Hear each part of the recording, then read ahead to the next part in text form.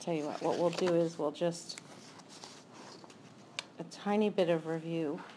Last week, what we ended with was really the beginning of the topic for this week.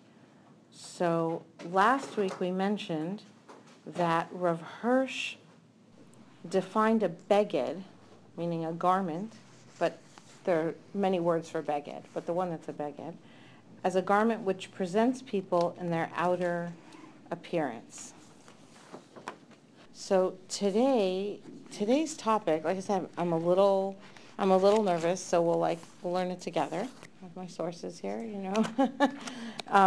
nervous in the sense that it's like one of these very borderline kinds of topics in terms of how you talk about it. I'm not learned. I have no familiarity with the Gemara, with the poskim, even in this, I was going to say simple, that's the wrong word, even in the kinds of things that are logically worked through in the Gemara, let alone, Agadaton, that which is more Kabbalistic. Mm-hmm. So I'm just going to share with you sources which I have found.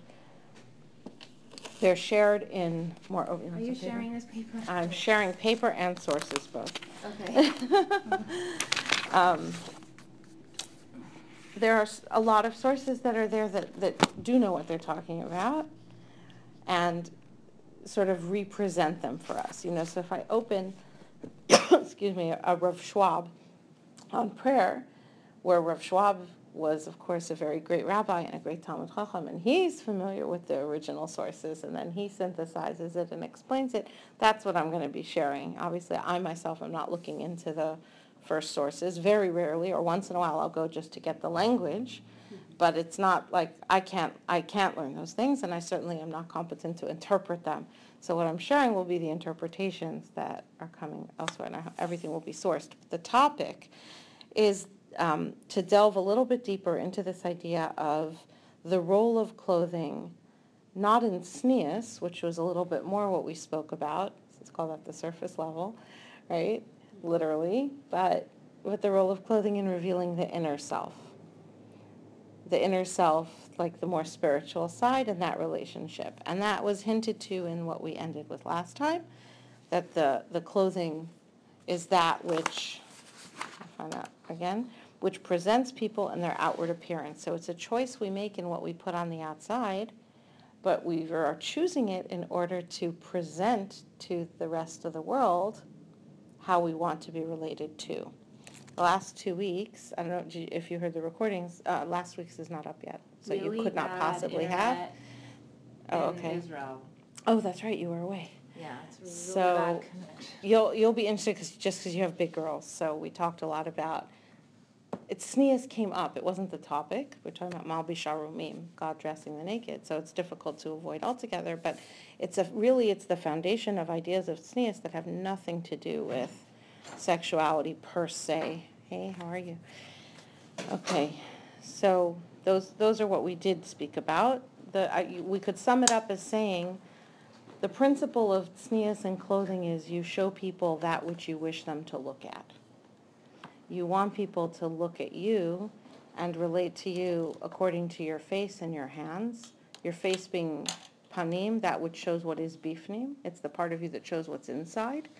And your hands, which is what shows your accomplishments, what you're working on and what you're doing. That's what you want people to relate to. Okay, so now we're going to go forward. And the word beged, which is a garment, also is related to the word boged, same letters, which is a traitor. A traitor is somebody who pretends to be that which he is not. He disguises himself. He chooses clothing to show you who he is, except it isn't who he is. It's somebody else. It's who he wants you to think he is. Right? So a traitor is somebody who chooses clothing dishonestly, shall we say. Costume. It's like a costume. Right. But if you think about a traitor might not actually wear different clothing. Right? It might be sort of the way they clothe themselves in behavior. Right? It's not only the clothes, but that's why the word boged is a traitor. Okay. Why does the word boged have anything to do with clothing?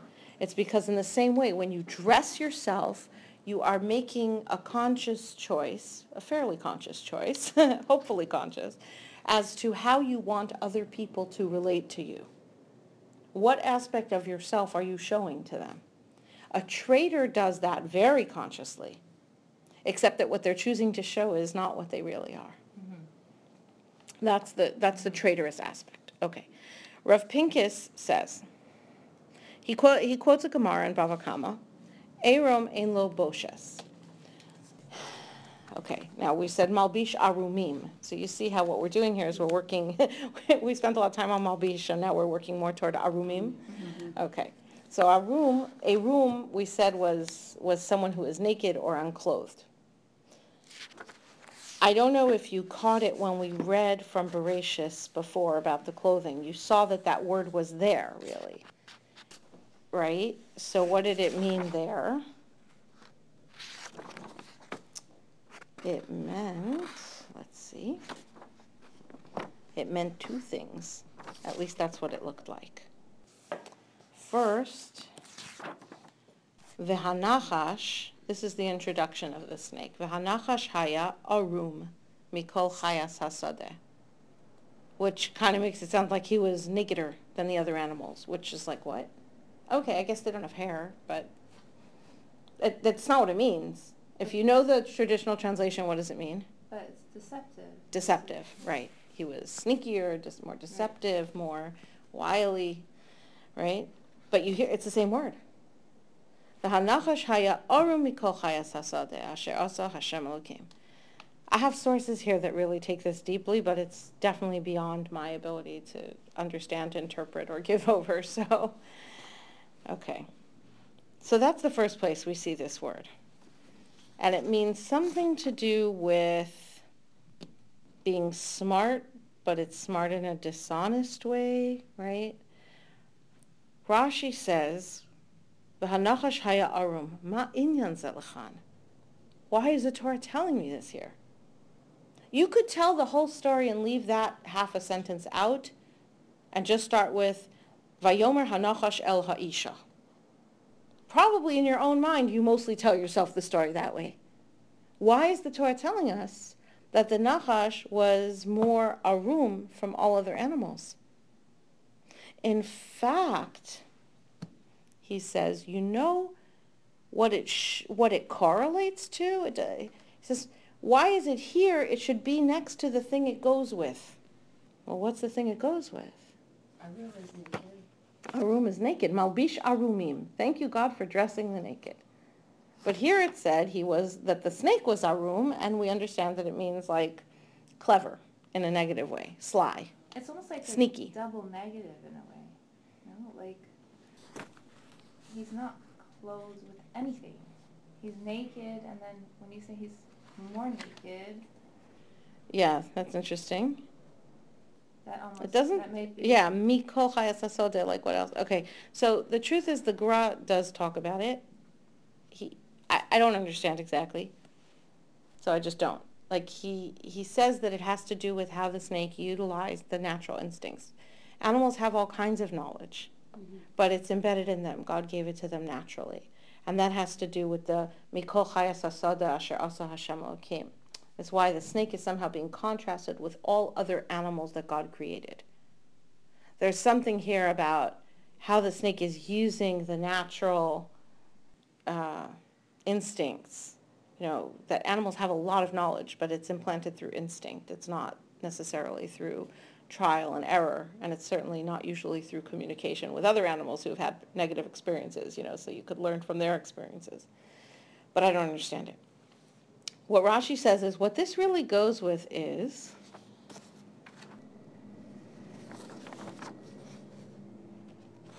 the end of the chapter. And God made for Adam and his wife clothing, garments of skins, and dressed them. Rashi thinks that's obvious that those go together. Right? The snake is very naked, and the ending is God dressed man and woman. Like I said, I'm not going to pretend we'll get like full clarity on this, but at least we could appreciate the issue here. The issue here is that the beginning of the story of the sin and the end of the story are bracketing that this is all about how clothed you are or unclothed you are. Mm-hmm. Okay, that much we could definitely see here, right? Mhm. Now, it's actually in the middle as well, because, and God called out to the man and said, where are you? And Adam said, I heard your voice in the garden, and I was afraid, ki erom anochi, because I'm bare. And I hid. And Hashem said, who told you ki erom atah? Who told you you're bare? And then they get the results of their tests, which were not the results they were hoping for, Mhm. and God clothed them. So it does, at the very least, let's say, reframe this whole thing, even if we don't understand it exactly. Well, I mean, these are the deepest secrets. This is the origins of all mankind and our relationship with God. It's okay if we don't get it 100%, right? But there's something here that we need to explore. There's some idea here that the Torah is pointing us to by using these words. And right, we've said in the past, a word is a combination of letters that describes the spiritual root of a physical reality. So a word describes a specific idea, a specific spiritual reality. When you have different words, they're describing something different. There's no such thing as a pure synonym in Hebrew, not in the Torah. That's why Rav Hirsch will say, well, what's the difference? Is that because we're not moving or just because the lights went off? Is it? It sounded like the air Oh, conditioner went the off light too. switch. Whoop. Oh. Just because you walked and triggered it? Or Yes, yes. the Is motion it by sensor? wa- is We're it all by- sitting so still. It's both. This room has Oh. switches, but it's also a motion sensor. Okay, thank you. Is it, maybe that's the motion there? Yeah. So Rav Hirsch explains, beged is one thing, and simla is another thing, and kisus is another thing, right? Levush, each of these has a different aspect that it's expressing. The fact that there's a different word means there's something different about what it describes. That also means that when you have the same word used, the same concept is somehow being referred to in the Torah. Mhm. That's the power. I mean, it's like the ultimate original hyperlinking system, because when you see a word and you've seen that word somewhere else, the Torah is telling you something about the same idea. That's why it's the same word. So here we have, So, I know. it's mind-blowing. Okay. And it can be literally mind-blowing, which is why we wouldn't want to try and get farther into something Kabbalistic that we're really competent to tolerate, right? Said, like, spirituality, you have to know when to stop. You have to know how far you can go and where you're up to. Because it's overload, it is overload. All right. This far, I think we're safe in going. We're looking at the pshat, we're looking at the simple words, right? The snake was arum. Man eats from the tree and says, I was afraid because I am arum, and Hashem clothed him. And Rashi, in fact, points us to that pasuk, so he thought it was safe for us to go that far. Now, what Rashi goes on to say is that the source of all of this sin is saying, what this tells us is the motivation of the snake. Now, the truth is, when the Torah says the snake is arum, the simple meaning is he was clever. It's not a complimentary kind of cleverness, but he was clever. I think British people use the word clever that way sometimes, right? Oh, that's very clever, but it's not a compliment. So where's the snake coming from? The Torah is telling us that the snake is coming from something to do with nakedness, that this somehow was a bigger issue, and what it was taiva, desire. Now, it's interesting, because what's the result of the snake's action? Think back to Shiurim, you've heard about the sin in Eden, right? We ate from the tree, and Yetzer Hara came into us. Yetzer Hara is always correlated with the snake, right? The snake is like an animal, the animal representation, right, for Yetzer Hara. The Yetzer Hara comes inside of us. We could hear the snake talking outside of us before we ate from the fruit, saying, eat, eat. And we're like, no, that would be silly. It would be like somebody standing next to you and says, put your hand into the bonfire. And you'd be like, no. Say, put it in. Don't you want to put it in? You'd be like, no, of course I don't want to put it in. It's so obvious how much it will hurt. And it's so clear to me that I will be hurt by this and damaged. I wouldn't do it. That's not tempting. It's just not tempting, at least not in a normal, healthy person, right? The Yetzer Hara was outside of us. And when we eat from the fruit, the Yetzer Hara becomes inside of us. Something of the snake does come into us because of taking the snake's advice. No. Or at least the interaction with the snake. It's Did the probably more snake- accurate. I mean, want some sort of interaction with Eve? Probably. Uh-huh. I definitely wouldn't go there. Yeah, I don't want to go there. Just. Yes. Okay. The answer is yes. The snake sees them. Now remember, Adam and Chava, Torah seems to say, are not clothed. And the snake is somehow imbued with this concept of Yetzer Hara, this concept of desire, and says, I want, like you said, I want that woman. His issue is he's coming from Taiva. That's what's in the snake. And when we eat from the fruit, when we go along with his plan, what do we get? We also become a Rome. You know, It's the adjacency of a room being unclothed. What you have with clothing is almost like a dance, a relationship. What's outside, what's inside? What should be outside, what should be inside? What's private, what's public? I mean, this is obviously the core of tznius, but there's something very, very fundamental, like it's the fundamental. What should be in and what should be out?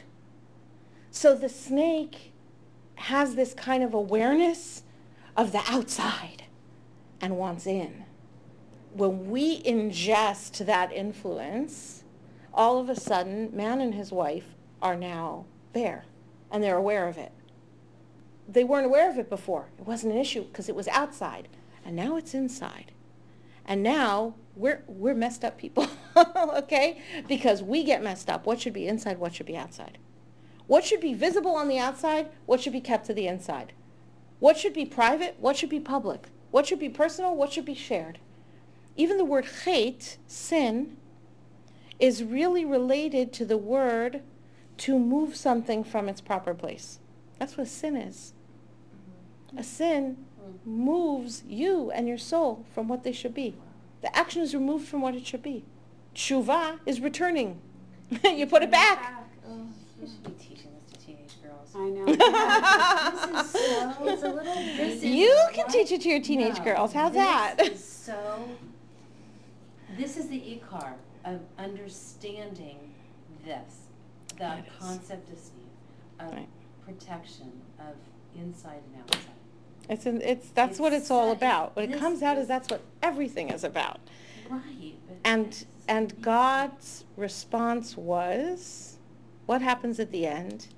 He gave us garments and clothed us. And this is the incredible chesed. Remember, the Talmud told us the Torah begins with chesed and ends with chesed. How does the Torah begin with chesed? God gave them clothes and clothed them. So, one second. Okay. So that, yeah, no, it's okay. So just pulling together what we know from the last few weeks even, right? This idea when we're making the brachos in the morning and we're realizing that there was a distance created, there was a change that happened in Gan Eden, and that a big focus of our lives and our actions is striving to achieve re-perfection, to get closer to Hashem, to get closer to Eden, to the state of Gan Eden, right?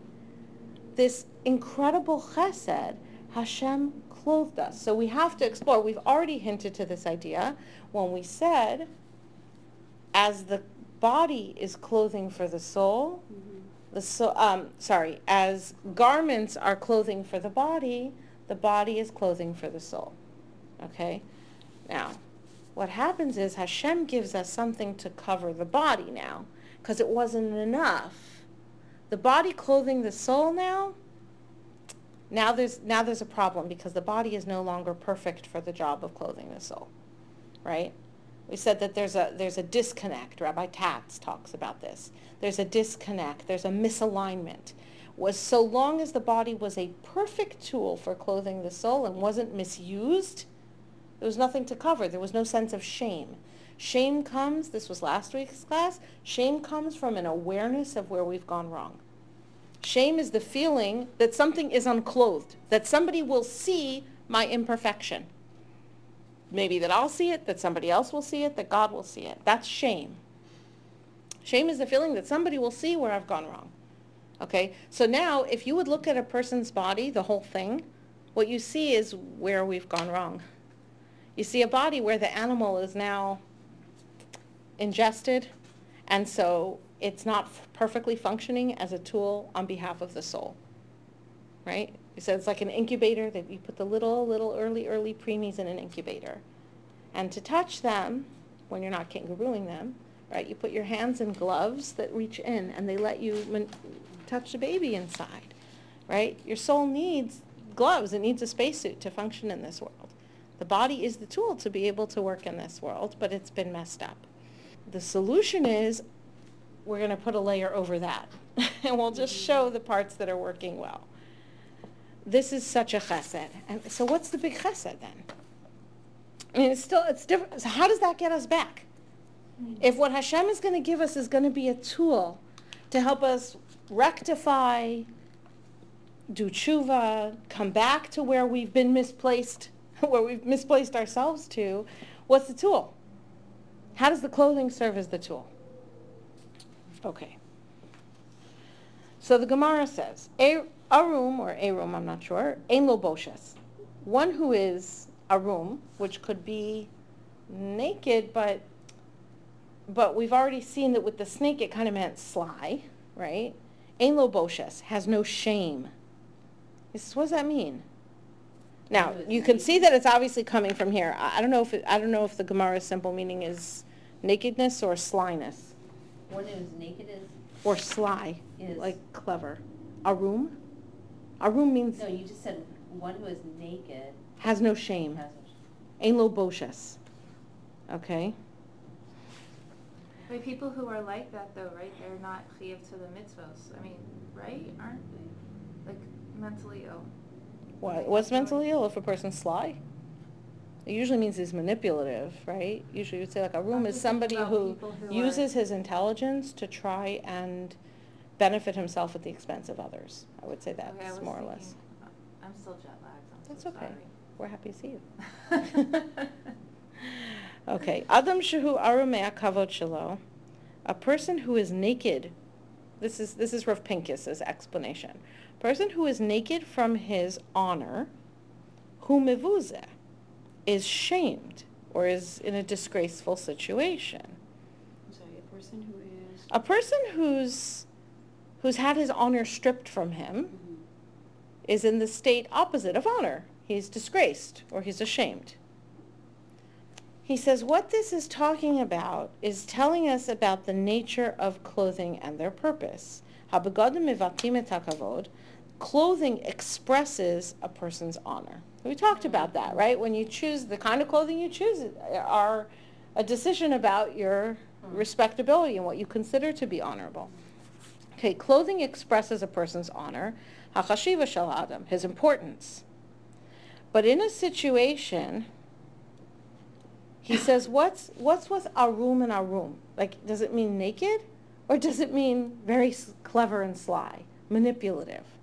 When a person is very manipulative, when a person is looking at other people and he's showing them and telling them that which is false, he wants to further his own interests at their expense, he'll tell them anything, right? There's an aspect of real lying there, even though the person might be cleverly choosing his words so they're not actually lies, so that when you take them to court, you can't point to any one word that's really dishonest, but it's dishonest.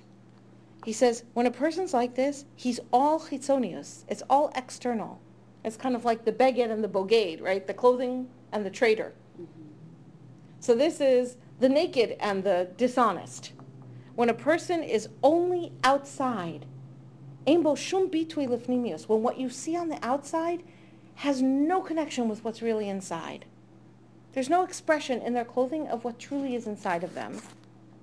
Sometimes they make front page news. Then what it means is that his soul, we're used to thinking of someone who's a traitor, someone who's dishonest, someone who looks so frum and really inside, right? They dress a certain way, everyone should think you could trust them. and really they're dishonest, or really they're very, very, selfish or whatever.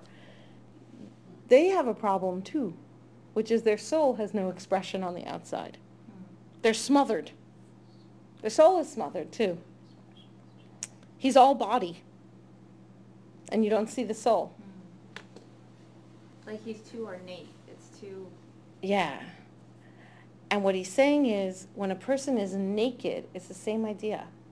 When a person is physically undressed, the less clothing there is, the less place there is for the soul to express itself, to express its sense of kavod, express that there's a spiritual person in there. The less clothing, the less place there is for that expression.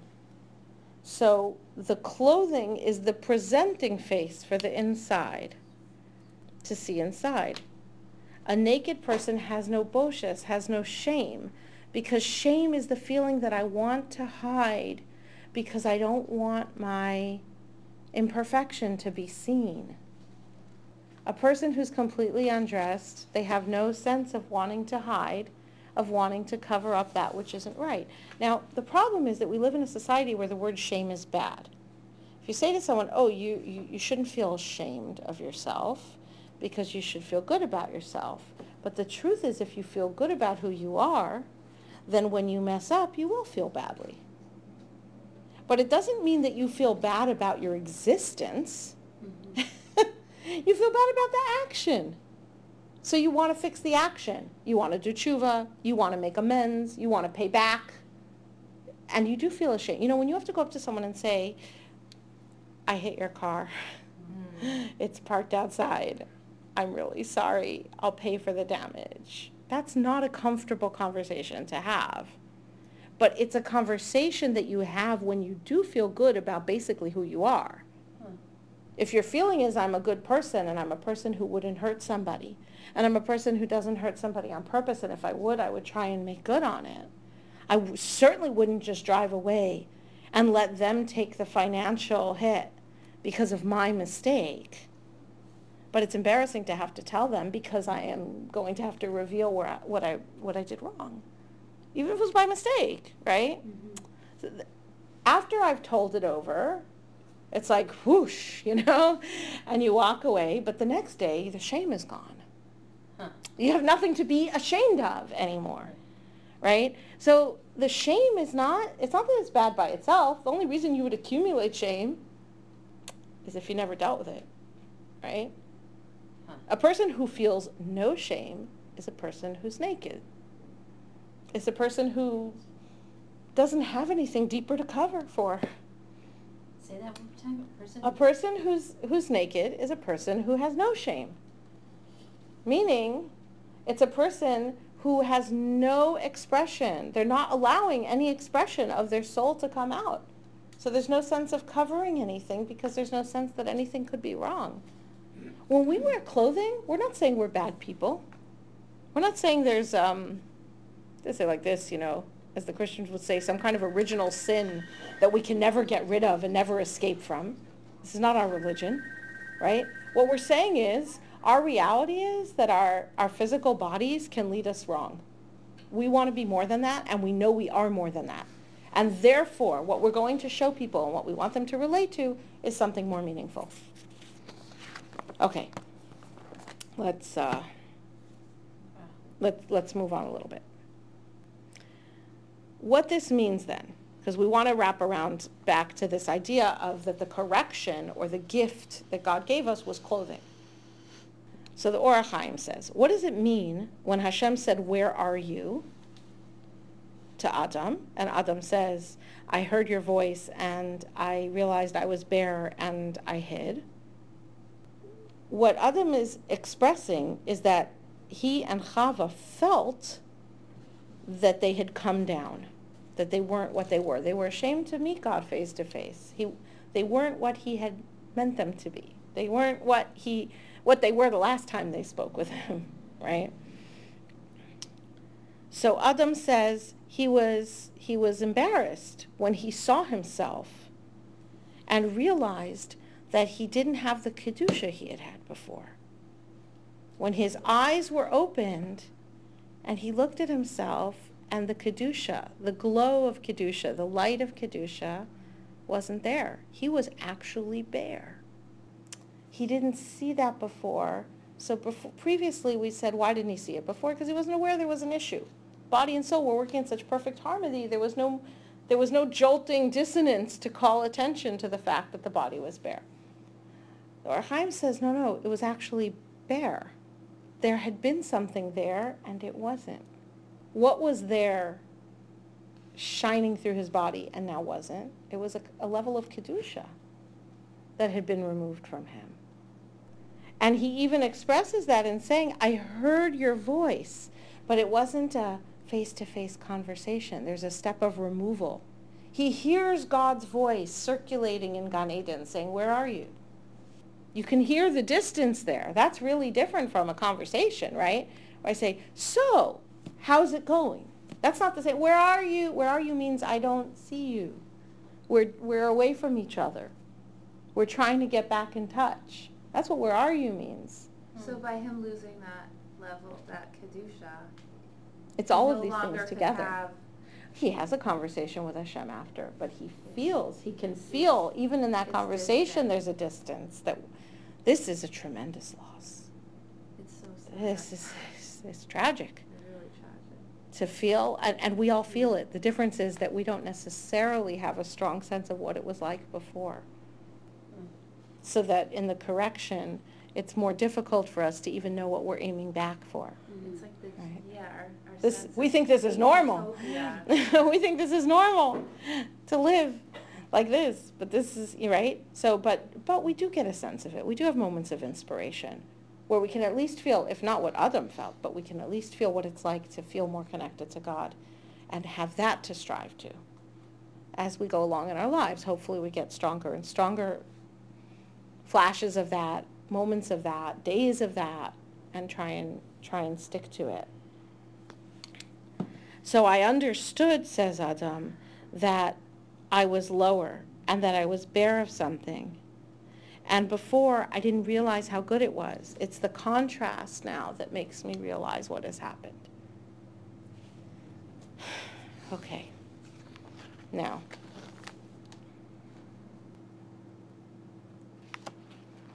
Can I ask you a question? Why wasn't that correctable? It is. It's correctable. But why couldn't Adam and Chava correct it and go back to the state of perfect harmony? It's, it's taking us along, it's taking us time, and we have to work on it to work Right. towards getting that. Adam wasn't alignment. sure. At the beginning, he thought it couldn't be corrected altogether. It was only much later that he realized you could do teshuvah and actually correct something, no matter how big it was. So he did do teshuvah. But why, your question is different. Your question is, why couldn't they get back to where they were? Right. Okay, so this is a very deep idea, a very fundamental idea. I'm just watching the clock. I'm thinking, okay, where are we going to, I wasn't really planning to spend another week on Moby Sherman, but there's no harm in it. It's Yeah. okay with me. There's all important ideas. Yeah. These are very important because these apply everywhere. It's not just this one bracha, which would also be worthwhile, but these are ideas that underlie everything. Okay, why couldn't we get back to where we were? The Gemara says, "B'makom shebali tshuva omdim, ein tzadikim gemurim yecholim lamod." In the place where balei tshuva stand, the perfectly righteous people can't stand there. Now that means that where Baal Tshuva stands, his place, in some way, is even higher. A tzaddik gamor, a completely righteous person, cannot reach the level that a Baal Tshuva can reach. So a very, very simplistic conceptualization of that. If I have a piece of string and I hold it like this and my string is hanging down and it reaches to here, right? And then the string, I cut it. Now I'm going to knot it back together. Now this will all be higher. Yeah, that was a really bad conceptualization I just gave you. You have to do it from the bottom or something, I don't know, right? The bottom of it will be higher, whatever, right? Because where you've knitted it together, it's stronger, right? Just like bones, they knit back together, they're stronger. But it also raises you up to a higher level. let's take that to something that's more the other extreme. I think we spoke about this Rosh Hashanah time, but I'm not sure. Hakol bidei shamayim chutz miyirah shamayim. Everything is in the hands of heaven except fear of heaven. In other words, my relationship with God, my awe of God, that's under my control. Everything else God is controlling, not me. Which means Hashem gave me the ability to make choices and to choose. The results of the choices I really don't have so much control over, right? I decide I'm going to go shopping and doesn't always work out. Mhm. I decide I'm going to help somebody. It doesn't always work out. I decide I'm going to hurt somebody. It doesn't always work out. Right? I don't really have control over outcomes. We all know that. Or daven. We only have sorry? Or daven for something. Or daven for somebody. Any effort, it can be spiritual or physical. I choose to make the effort, and it may or may not pan out the way I thought it should. That God has it under his control, which is a good thing, because if I were in charge, we'd be in very, very big trouble.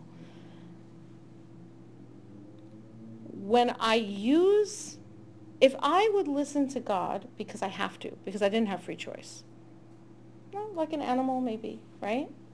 Maybe even we could go so far as to say like Adam and Chava before the sin, where it's not really free choice in the sense that it wasn't really such an option to choose something wrong, right?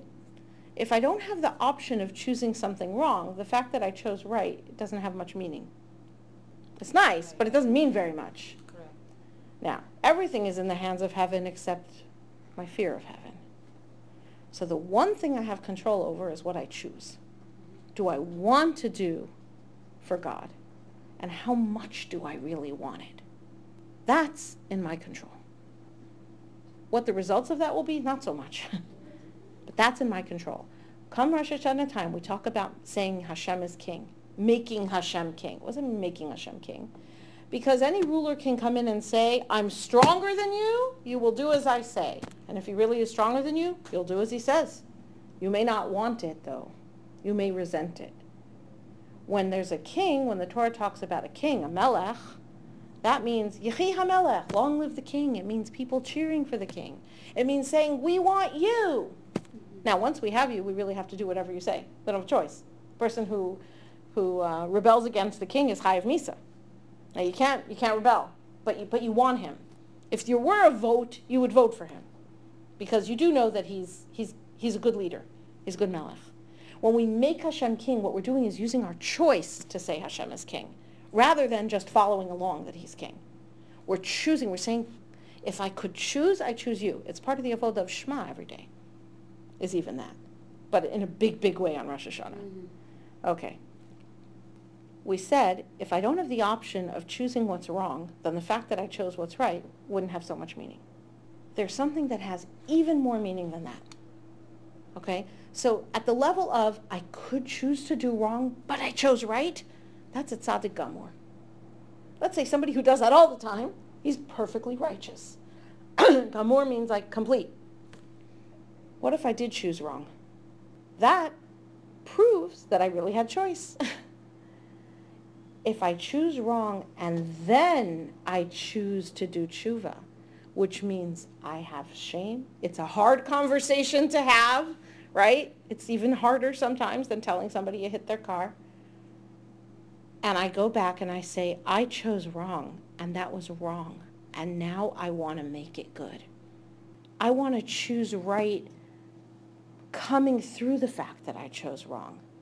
That kind of choosing right, that kind of choosing God, I think I rebelled against you and I want to come back in. Please let me come back. Please let me serve you. Please. That means a lot more, even than choosing what's right all along. You can see how it does, right? Okay, I didn't make this up. This I heard from Rabbi Tatz. In the place where a Baal Tshuva stands, okay, doing tshuva means you change your will. It's Akiras HaRatzon, Ramchal says. It means you go back to the place, to the mental space you were in when you chose wrong, and you change what you wish. I wish I had never done that. If I could go back in time and catch myself there and say, no, here's how you're going to feel after. Think about what you're doing. I would choose what's right. That's tshuva. That's why the ultimate aspect of tshuva is when you can face the same situation and not do it again. because you've changed your will. You've changed the Yirah Shamayim. Hakol b'yidei Shamayim chutz miYirah Shamayim, right? When you change that, you get to a higher place. Adam and Chava, according to many opinions, cognitively, intellectually, without any taiva, chose to do wrong in order to be able to choose to do right. We don't have to go there right now. It's one very, very important way of understanding what happened in Gan Eden. So when you ask, why couldn't it be fixed? You know what the answer is? It could be fixed. It could be fixed.